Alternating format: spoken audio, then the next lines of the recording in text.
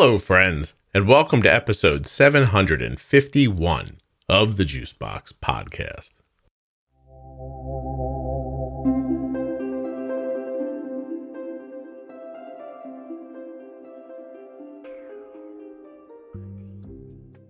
Jenny Smith and I are back today with another episode of the Bold Beginning series. And today, Jenny and I are going to talk about sending your type 1s to school. While you're listening today, don't forget two things. One, Jenny works at integrateddiabetes.com. You can check her out and hire her if you like. And two, nothing you hear on the Juicebox Podcast should be considered advice, medical or otherwise. Always consult a physician before making any changes to your healthcare plan or becoming bold with insulin. If you're a U.S. resident who has type 1 diabetes or is the caregiver of someone with type 1, in fewer than 10 minutes, you could go to t1dexchange.org/juicebox and fill out their survey. When you complete the survey, you've helped the podcast, you've helped people living with type 1 diabetes, and you may just have helped yourself. t1dexchange.org/juicebox. I hope you're enjoying the Bold Beginning series. It's not done yet. There's more coming. If you've missed the earlier episodes, you don't even have to listen to them in order if you don't want to. Just go find them.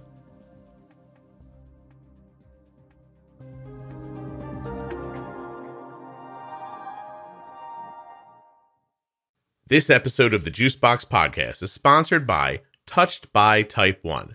Please go learn about my favorite diabetes organization at touchedbytype1.org and find them on Facebook and Instagram while you're at it. This episode of the podcast is also sponsored by InPen from Medtronic Diabetes. Get yourself the insulin pen that gives you much of the functionality of an insulin pump. InPentoday.com. Jennifer, we're back. Yay! We're going to do, for the Bold Beginning series today, just the very simple headline here, school. Now, I was surprised, and then I thought about it a little bit. There weren't a ton of questions about school. And then I thought, oh, maybe that's because they didn't know the questions to ask. So I started adding more stuff to the list because it hit me pretty quickly. Okay. All right, so what ends up happening? If you hear most people's stories, they're diagnosed and school starts a week from now. It's always that story, right? Like you don't get the whole summer to figure it out or something. It's like, it's over a break. Often, right? It's like somebody comes home for like Thanksgiving break or like the winter holiday or something. And parents, especially for kids who've just gone to college, their parents are like, "You don't look. Do you feel okay?" See? And there's a new diagnosis and now you get to go back to school 2 weeks later. Let's figure it all out. So anecdotally, I've always believed for like a long time before I started making this podcast, just hearing people's stories and writing about diabetes, that people's lives are very like frenetic. And then when you hit a holiday or a vacation or a long weekend, even you slow down enough to look up and go, is there something wrong with that kid? You know what I mean? Right. Mm-hmm. So. Right. Well, and I think when kids go away, you miss the everyday visual that you usually have of them. So then when they do come back and they look very different, I mean, not just like hair color or how they're dressing now, there's a very visual physical difference. And you can say, you didn't look like this when I sent you to school in September. Right. It's the same problem I have as when I'm walking through the house and I'm like, is no one going to notice I've lost 5 pounds? And then eventually you just go up to somebody, you're like, do you see it? Do you see the 5? And they're like, you look exactly the same. Thanks a lot. So go take a beach vacation and then come back and then be like, see, I do look different, right? Different. So, just people say, well, how do we transition back to school? It's a big question. People want to understand about 504 plans, which I think I always thought were widely understood, but then I just realized I only know about them because of Arden. And so we'll start here. This person said, it was crazy to me that after diagnosis, I was teaching my daughter's teacher about her care when it was so new to myself and I didn't really know what I was doing. So I felt like I needed support and resources about transitioning. And she said, the schools can't really do much. and they don't know anything either. And I will say from my own personal experience, the schools would try to, how do I mean this? Sometimes principals are politicians, and it's their job to go, everything's fine. You're going to be fine. Your kid's going to be fine. Leave your kid with us. But they're not used to dealing with diabetes. It's always like my daughter had a principal one time. I swear to you, if you showed up at the front door and the building was on fire and people were jumping out the windows, she would have said, go home. Everything's fine. We've done this before. You know, it's all okay. It's all okay. She's just glad handing you right into hell, you know? So, but when it's diabetes specifically, what I find they like to say is, oh, we had a kid here last year with diabetes. Or there's 2 kids here. And it struck me finally, I don't know the management style of these 2 kids or the level of their health, like, you know?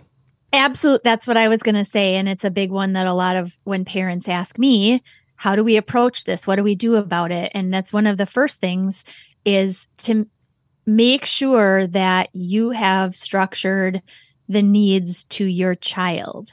Like you said, many schools have had experience, or the nurse has been there long enough that they've had at least one student probably with type 1 diabetes. Again, the school might have a couple, but your child's plan is your child's plan. Yeah. Just because this other child doesn't seem to need accommodation or assistance with things, their management style is very likely different than what you're doing with your child. Mm-hmm. And so there very well will need to be some instruction, and schools differ. School to school, system to system, private versus public, what they have in terms of resources and allowances. Some nurses travel between schools and they're not always there. So it means establishing somebody that is always at the child's school for the real young kids who may need somebody to check in with, versus the nurse that's always there. There are so many things that I've heard and seen that, I mean, there are thousands of ways that people address the needs. Yeah, and it does really begin with the scenario you're in. I mean, you just said it, but you could be in a school where there's literally no nurse, and they're telling you, like, I don't know if you've ever met Mrs., Smith. She works at the front desk. She's lovely. She'd be happy to give your kid a shot before you're like, okay, who's she? Well, she answers the phone, and and she might end up being a godsend to you. Like, I have no idea. But you can't run in there and have all these expectations, and then they don't have the infrastructure to handle it. Correct. Right. And you can't just force them. What I've learned dealing with schools is that they're just people at work. Like, you want to think of them as special somehow because they're a teacher and et cetera, but they're people, they're at their job. They're not I mean, imagine if someone came to your job, Jenny, and they were like, hey, this is all the things you do every day. That's great. Here's what else I'd like you to do. Right. This is Billy. Don't let him die. You're like, wait, hold on. I don't want that to be my responsibility. And that's what I would run into all the time. I had trouble finding people to be glucagon delegates because they were like, I'm like, listen, if this should happen, if Arden has a seizure, you stick this thing in her butt and push the plunger, and you're going to save her. And that's it. Yeah. And you're going to save her. And you're going to wait for 911 and hope and try to keep her from hitting her head on something. Like, you know what I mean? Like, nothing different than you would do if a kid needed an EpiPen or, oh, no. I don't want to be involved. Our school nurse had to search the school to find a handful of people who were willing to do it. Who would do it. Yeah. Yeah. And I think, go ahead. I was just going to say, I didn't blame them. Right. Not at all. And you do, I think there are 2 definite like mindsets that you have to have when you're coming up with a plan for your child. One, a teacher is first a teacher. Mm-hmm. That is what they are there for. They have all of the other students as well. That doesn't mean that the needs of your child are not important, but you do have to understand that there's teaching that needs to happen. There's a purpose for going to school. So then establishing people that can be the check-in person. Many times I've found that it's a little bit easier when schools have, or your child's classroom has a designated like teacher's assistant that's always there. The teacher has the instruction, but has the chance to keep teaching, where the TA is kind of there to help and assist behind, and maybe more the one that you end up teaching more to, because they've got a little bit more ability to help. Right. But again, each school, I think the biggest thing to go to first is whoever the head of the administration is, whether it's the principal or whatnot. What are your accommodations? Have you experienced this before? What have you seen as protocols? This is what we like for our child. This is what we do. This is how we navigate and manage, and have a plan or an idea already. And again, newly diagnosed, you may not know where to start. Right. And that's where the community is very beneficial. And I've seen many, many plans posted. We've done this for our child, or we have these instructional, decision matrix that if this, then this, and it's very cut and dry and very easy to follow. Some teachers and people in the school are very willing to follow the CGM data. Others don't want to do anything other than just respond to an alert message. So again, everything is very different. You kind of have to see what the school can accommodate. Yeah. We had a wonderful woman who's like, I have diabetes, I can help. And then we were talking to her, and she had type 2, and, she had never taken insulin before, and she was on metformin or something like that. And I was like, oh, sure. Your skills are not going to translate here, but thank you very much. But we still, she was willing to listen. And so those learn. Are the people, and those are the people we taught. And I think that expectations are important, but it's always a seesaw to me. It's like, well, I think my kid should have stable blood sugars at school. And then your school might say, look, we're not comfortable bumping 150 blood sugar for your kid. Like, we're not going to do that. We'll treat over whatever the orders from the doctor say. And that's correct. That's where I'll tell you, there's a simple sentence that you can put in your order from your doctors. If you can get your doctors to write this, you'll word it any way you will. But basically what it says is, these are the rules, unless the parents say otherwise, and then we defer to the parents, and that way you can help make decisions. Yes, but you still might run into a nurse or somebody at the school who's like, "Look, there's 5 kids that have diabetes at this school. We don't do this for any of them," and somehow they think that's a rule. Then right. and you. So the way I always think about it is this: school's a long process. You're going to be in the same building for a number of years. You might move to another building for a number of years. It's still the same system. These people work with each other. They know each other. You have to find a way to get what you want without being a pariah. You can't be the person that when you walk in the front door, they look up and they go, "Oh God, it's Jenny." You know what I mean? Oh, right. Yeah. Oh, yes. She's here. Absolutely. Oh, again with this Jenny. And you put the fake smile on your face and like, "Hi, how are you today?" Hey, everyone. When in the back of your mind, you're like, "Oh, these no. These people hate me because I'm in here going, I need you to correct a 120 blood sugar because I don't want my kid's blood sugar to be that high." Right. I think that in the end, to break it down, you need to have a plan that you can teach to someone else. Correct. If you're newly diagnosed, I think you need to explain to them, listen, we're just figuring this out. This whole thing's going to be kind of malleable for a little while. I'd appreciate it if you could roll with us a little bit. I'm also figuring it out. I think you have to understand, I don't want to say this, I don't mean this poorly, but I don't imagine that there are many nurses who are 1 minute at the premier children's hospital in the country working in the PICU that wake up one morning and go, I think I want to be a nurse at a middle school in my town. Right. These might be people towards the end of their career. Their training might be older. Who knows what the situation is, right? But they're probably not Dr. House is what I'm getting at. Right. Probably not. Yeah. And so they might have ideas in their head that are from a kid they helped 3 years 30 ago, 30 years ago, 5 years ago, 20 years ago. You have no idea. So you're educating yourself. You're educating them along with them. But what I ended up figuring out, and then we'll go to some people's questions. And I know I've said this in different places on the podcast, but it belongs here in this episode. For kindergarten, 1st, 2nd grade, Arden went to the nurse on a schedule. There's no CGM at that point.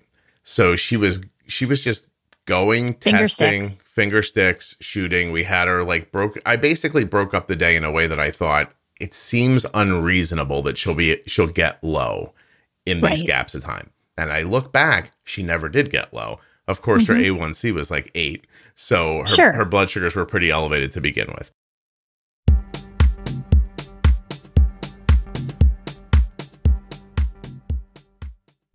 Today's episode of the Juicebox Podcast is sponsored by InPen from Medtronic Diabetes. InPen is an insulin pen that offers some of the functionality that you've come to expect from an insulin pump. I know you're thinking, oh, Scott, please tell me more. Well, I will. Yes, the InPen is a pen, but it also has an application that lives on your smart device.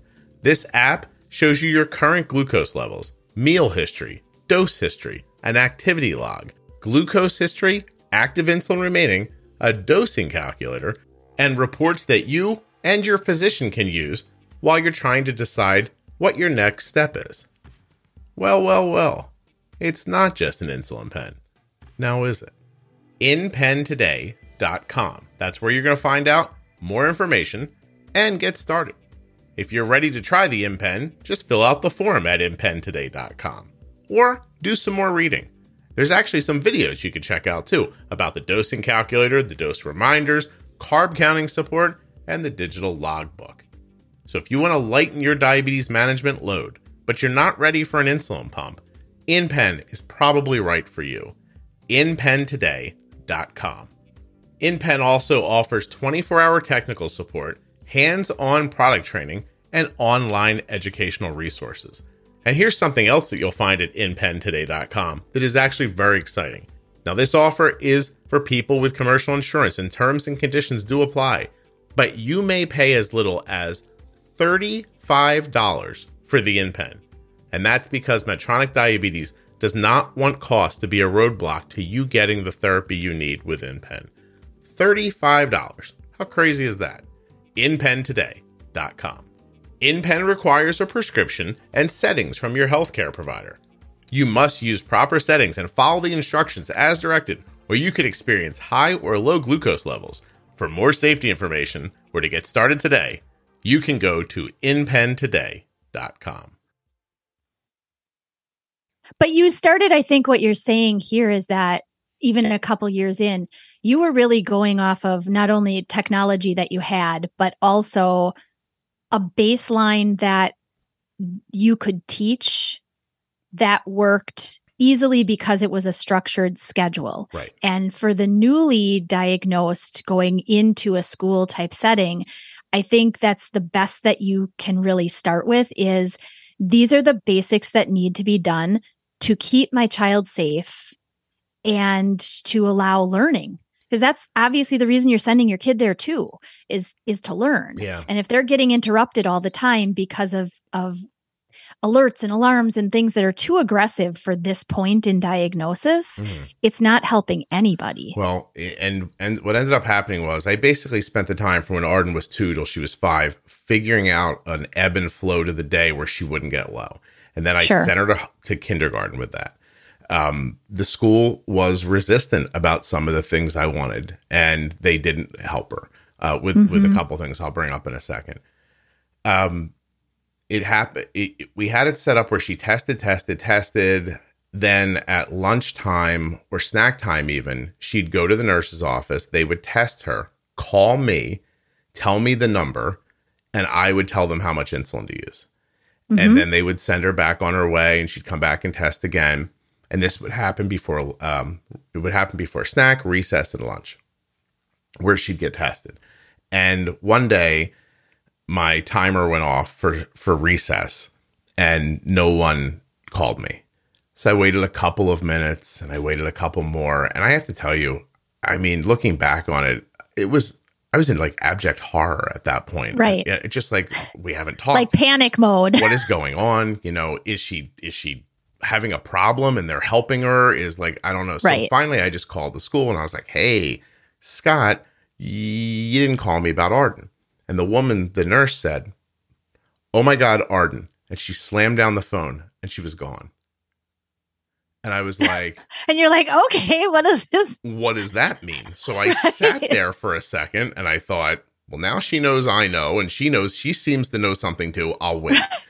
Right. And she calls back and she goes, "Hi, Arden's with me. She's fine." And I'm like, okay. And then they test her. So a little boy came in with a heart issue and had to be put on a monitor. And they just forgot Arden. And Arden went right from school. And because the nurse didn't come to get her, she was in kindergarten, she went right out on the playground. So they they plucked Arden with a 50 blood sugar off the top of the monkey bars and brought her inside.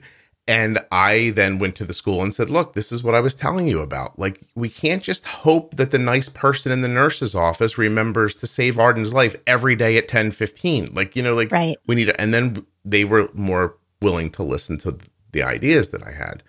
Right. When Arden left second grade, maybe one of the luckiest things that ever happened to her was that her teacher, and teachers will know this phrase, I don't know what it is, but her teacher wanted to move from second grade to third grade with the kids. Okay. And so she did that. She taught the kids in second grade, went to third grade, and taught the same group of kids again. That's a nice school that does that. It was very cool. Not a frequent thing. By the way, that teacher was at Arden's graduation. Like she showed up at her high school graduation and went around and found every one of those kids and took a picture with them. It was very, very nice. But what ended up happening for Arden was we had fresh eyes that also knew the past, and Arden was struggling in math. So the woman calls me one day and she says, "I know why Arden is struggling with math." And I said, "Why?" It's where she is with her blood sugar at that time of day. It's when we sent her to the nurse. So the math instruction would start 5 minutes into it every day. Arden would get up and quietly leave the room and go to the nurse's office, come back 5-7 minutes later, miss the instruction, and then put her head down and try to do the work. Yeah. No one ever noticed. It just because it was such a part of the day. And it took her a couple of years to rebound and catch up from that because they were still moving forward. She had to learn the back stuff. And it was that moment I was like, okay, we're done. And that's, if you go to episode 4 of the podcast, I talk about how I figured out how to text diabetes. And Arden has never been to the nurse's office since that moment. So the last day of second grade, because she contacted us over the summer and told me that. And that's something to navigate too, you know, because some school systems, again, with these plans, you really have to think about how they're written. Because if they're not written specific to what you have worked out and is safe with your child to do, texting diabetes, not having to go to the nurse is there in case of need or somebody else, but otherwise it's just navigated between you and your child. I would say that that's less common. And it's kind of a special school or a special written plan that really worked out that way. I've seen much more the child has to check in with somebody. And even if your child is very able to do majority of what they're doing on their own, because they do it in the summer on their own or on weekends or whatever, you have to kind of almost prove that they can do that before they'll let you not check in with someone. Yeah. No, I mean, I very specifically on my end, I didn't, I was a stay-at-home parent, so I wasn't at a job, but I could make that part of my day. I mean, I don't know how it would work for other people, but it definitely freed her up to move around the building better. It actually helped us fix problems more quickly, right? Like she didn't have to go to the nurse to find out that she was low and get something. Like we would do it in the room. Right. It's how she started bolusing. Like she would bolus in class before going to lunch, stuff like that. It's not going to work for everybody, for sure. But it was the way I found to get around this stuff that just kept coming up, Yep. And that's important. Absolutely. I've even seen many comments from parents who have problems with any accommodation at all. My teachers won't do that. They don't have time to do that. Your child isn't special. They don't need this kind of accommodation. I mean, I've seen the total opposite in terms of assistance, which obviously is not what you want to walk into either. Right. Well, what I would do is every year in the summertime, I'd go and meet with Arden's teacher and I would explain diabetes to them because they're not going to know. Right. And so you say things like you don't want their blood sugar to get low. They don't know what that means. No. Right. Like why? because when I'm 60, I don't feel well. And when I'm 50, I'm dizzy. But do they know, like, your brain will shut off when you're 20? Like, I don't know what they know. And you also want to be able to tell them, listen, this is a real concern and we need to guard against this. Having said that, I don't imagine it's going to happen. But then again, correct. A light doesn't go off on your forehead before your blood sugar goes to 35. Like, it's just, nobody tells you ahead of time, you know? Well, and one thing that does hit from a teacher level, obviously that's their job is to instruct, right? One thing that really sort of comes across in terms of the importance of glucose and what their job is supposed to be is giving some baseline information about blood sugar level and learning ability. Blood sugars here and here outside of this range are going to mean that my child may be fidgety, may not be paying attention, may be causing problems when it's not what they want to be doing. It's because their blood sugar isn't right. Thus, my kid isn't going to be learning what you're trying to teach them. It's going to be disruptive. So if you help us to keep their blood sugar in this range, you can continue instructing better. My child will keep learning better. And it's a win-win, right? That's a point that often makes sense from the teacher angle is the association between learning ability, attention ability, and glucose levels. Yeah. And I shone a light on security and health. And I told them about long-term health too. I said, yes, because they're like, well, why don't we just leave our blood sugar higher? And I said, because there's damage that comes from that too, that's more long-term. I think the way I put it in one meeting one time is I said, listen, if you want to keep Arden's blood sugar at 200 all day, why don't I just pull her out of school, send her to an island and let her live her life? I was like, because at least she'll be healthy. Like, maybe she won't have an education. She won't know how to work or help herself. Or she'll know how to pick coconuts, but she'll be alive. And, like that, I'm like, that's not okay either. And they're like, well, I don't understand why this kid, well, we don't help this kid until their blood sugar gets to 200. I was like, well, that's their decision. Like, it's not okay. And you're right. You kind of have to be both sides of the conversation. You need to get what you need without upsetting anyone.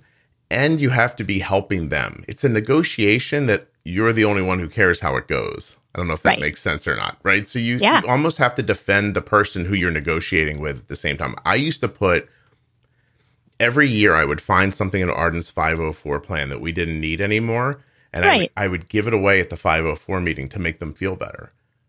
I'd be like, we don't need to do this anymore. I was like, you're doing this. You don't need to. Let's make this easier for you and get rid of this. And then we'd leave the room and they'd be like, oh, look what I got today.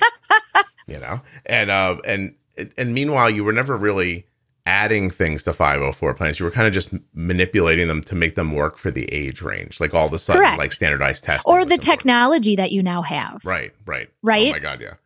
I mean, as that changes, and especially with the technology that's changing the way that it is right now with all of the FDA approved products, there is less attention that a teacher or a nurse may need to give. It doesn't mean that they don't need to know how to help in the case that it comes up.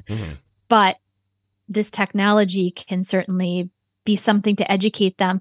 Well, their system is going to do this. It should be catching these kinds of things.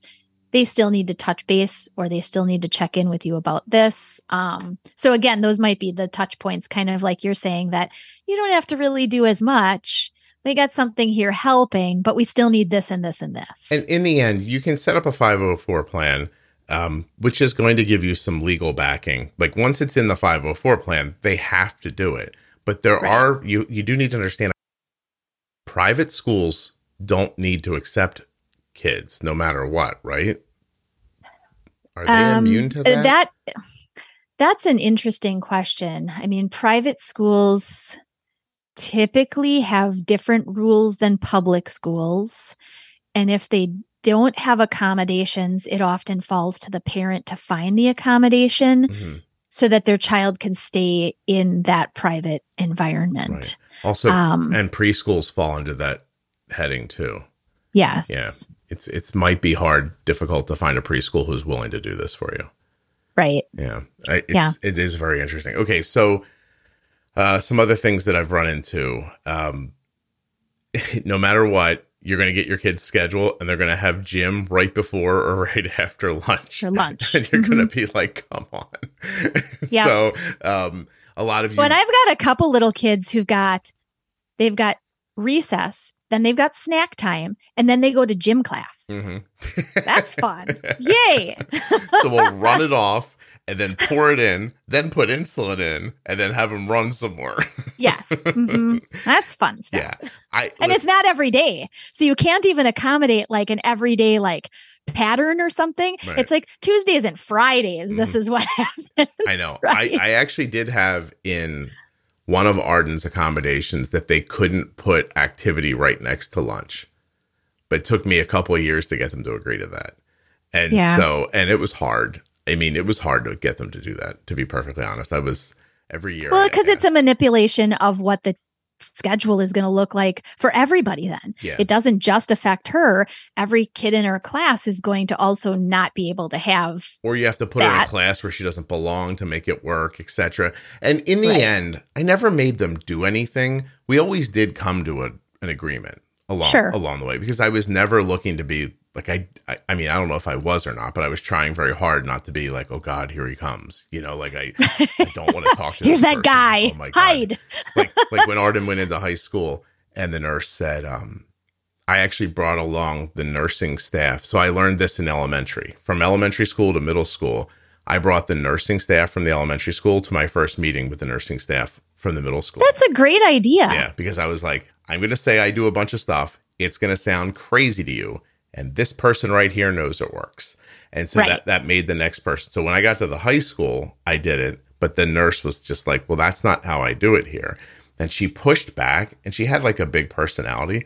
And she goes, I like having a relationship with all my type 1 students. And I said, well, that sounds lovely. But in my world, I would love it if my daughter didn't know you. Right. That's what we're shooting for. Okay. Just like every other kid in the school does not want to end up in the nurse's office. I'm sure you're wonderful. I bet you make it fun for the type 1s. You know, I was like, but that's not our goal here. So she pushed back. And I was like, listen, it's not what we're doing. Like, it's not going to happen. Like, we're going to bring some supplies. And if something gets completely upside down or Arden has to swap a pump or something like that, you'll see her. Right. And that's how it ended up going. And she was okay with that after a while, you know, but we had to talk about it. We had to had to wait and take time. Nobody ever yelled at each other. That's the other thing. If you're yelling, it's over. Like don't lose yourself there. I think, you know, as we're talking about this, I wonder if I couldn't create a place online where people could upload their 504 plans. Their plans. That would be, I think, a really great resource. Yeah. I mean, kind of like you have a place online for people to look for good endos or good doctors or good educators. That would be a really great resource. Yeah. I wonder if we couldn't just turn them into PDFs and put them so people could look at them. Because I would even say maybe categorize them like toddler age, like almost preschool, you know, grade school, middle school, high school, so that as you filter through them, you can go age appropriate for what your accommodation might look like or how it might change. Like you said, you took your nurse along to prove to the next entry level of kind of school age, this is what worked. This is what we did. It is just fine. Yeah. You know, please accommodate. I'm thinking that because like I'm looking at a question here. Like, what do I do if my kid wants to skip lunch at school? Like, I don't know how to answer that question. Like, yeah, I mean, I do, but it's not something you're going to put in a 504 plan or something that. No, and so there's going to be more scenarios that are really going to be on you to kind of like dance with than just hoping that they'll be in this document and that fixes everything. You know? Right. The document really should be very specific needs. Right. Not what ifs. What if my kid doesn't want his snack in the morning or doesn't want the snack that was packed and prefers the cupcake that came in as the birthday treat? Yes. What if? Let me know. The 504 plan can't incorporate everything that your anxiety might put into your head from day to day. Like it's like Arden's with stuff like Arden has a bag with her. It'll have these things in it. If there is an emergency in the school, you need to make sure that bag goes with Arden. And that was when she was younger, right? And then as she got older, the language changed slightly to like, you can't restrict Arden from taking the bag. You know, once it was on her to remember the bag. Right. You know, if Arden's low, do this, then call 911. After you've done that, call the parents. Or we had stuff like you have to get the school bus driver trained to understand basic like stuff like that.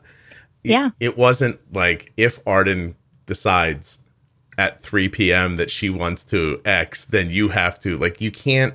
I know that's what people want, but this document's not going to be, it's not everything. You know, it's just it's the stuff. And if anything, that kind of detail may make it very confusing as to the very, very real and important things that really should be being done every single day the same way. Yeah, right.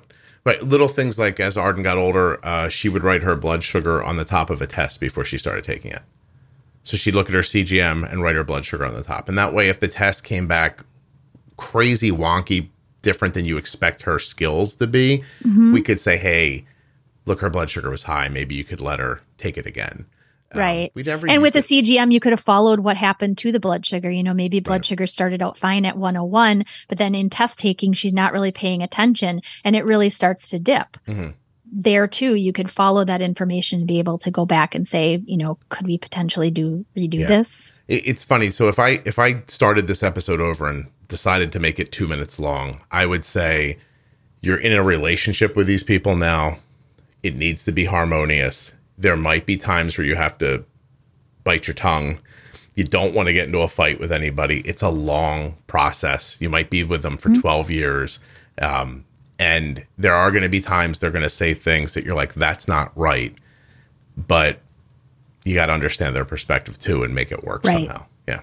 It's like being married, except I was going to say without the sex, but you know, if you've been married long enough. It's basically like being married. That's all. Yes, there's give and take. Yes, exactly. You give a lot and somebody takes a lot. Yes. There you go. and if you're lucky, your kid gets his lunch on time. Okay. All right, Jenny. Well, thank you very much. Of course.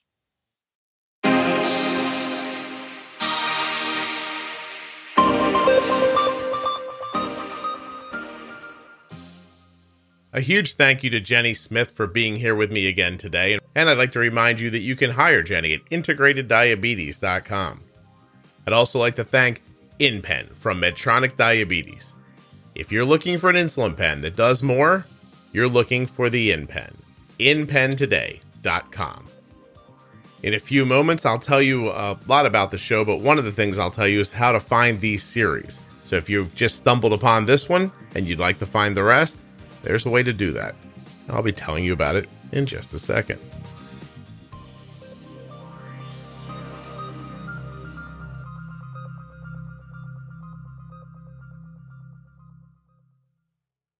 If you're into helping people, especially people with type 1 diabetes, I'd like to ask you to go to t1dexchange.org/juicebox. When you get there, fill out the survey completely.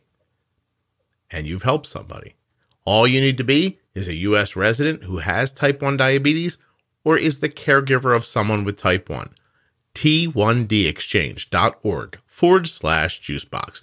Join the registry, complete the survey, help someone with type 1 diabetes, help yourself perhaps, and support the Juicebox podcast. You will do all of this in the fewer than 10 minutes that it will take to go to that link and complete the survey. The survey is very simple. You'll know all the answers to all the questions. It is also HIPAA compliant and completely anonymous. t1dexchange.org/juicebox. There are links in the show notes of your podcast player and links at juiceboxpodcast.com to all of the sponsors and to T1D Exchange. When you take the time to click on my links or to type them in a browser, you're telling the sponsors that you came from the Juicebox podcast, and that is a wonderful way to support the show. Are you looking for a vibrant and intelligent community around diabetes? Look no farther than the Facebook page, the private Facebook page for the Juicebox Podcast. It's called Juicebox Podcast, Type 1 Diabetes. The group has over 28,000 members, and those members are responsible for between 70 and 110 new posts every day on the Facebook page. Every conceivable conversation around diabetes is happening at Juicebox Podcast, Type 1 Diabetes on Facebook. You're going to see great questions, thoughtful answers, and supportive people. No matter if you're an adult living with type 1 diabetes or the caregiver of someone with type 1, this group is for you. Doesn't matter if you eat low carb or high carb or somewhere in between. Your questions and thoughts are welcome on our Facebook page. I hope you check it out. Last little bit, if you're looking for the Diabetes Pro Tip series or the Defining Diabetes series or any of the other multitude of series that exist within the podcast, you can find them in a number of ways. They are at juiceboxpodcast.com. They are at diabetesprotip.com. And if you belong to the private Facebook group, you can find them listed in the featured tab. Now, if you're enjoying the podcast, please consider sharing it with someone else.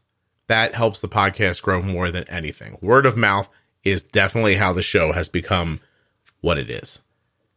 If you have already shared it with everybody you can think of, and you've bought an Omnipod or a Dexcom or supported one of the other sponsors, you've done the T1D Exchange survey, and now you're looking for another way to give back to the podcast, super simple. A 5-star rating and a thoughtful review in whichever audio app you listen in would be amazing. Thank you so much for listening. I'll be back very soon with another episode of the Juicebox Podcast.